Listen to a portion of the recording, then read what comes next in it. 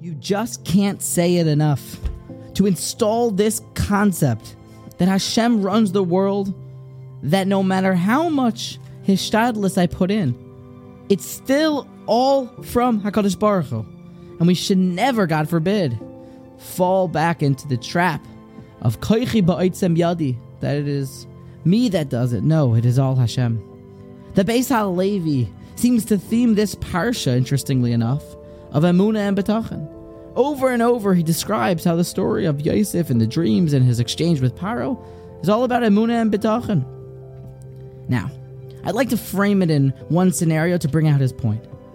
In real estate, I have heard from smarter people than me that it is all about the buy.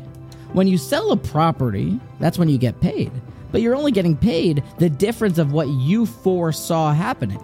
You bought it before when the markets were low, and then with appreciation, you now created yourself a margin of profit. And that's when you make the money at the sell, but really it's all about the buy. So that's how we think. Says the Beis HaLevi, rips this to shreds. Name. Really what happened? When you made the money, you think that is now koich b'otzem yadi? Hashem had said that I want this person to have $50,000. Let's hope. And then he put in your head way earlier, well, let's go have him buy this property now. We'll put this idea in his head. And then it comes about later, and that's also from Hashem, but that's easier to accept. Even the original purchase is also an idea, and that was brought about straight from HaKadosh Baruch Hu. When Yosef HaTzadik was brought from jail out to give Paro the interpretation of his dreams, we tend to think that it was Paro who had these dreams. And then, what to do? We need Yosef, okay.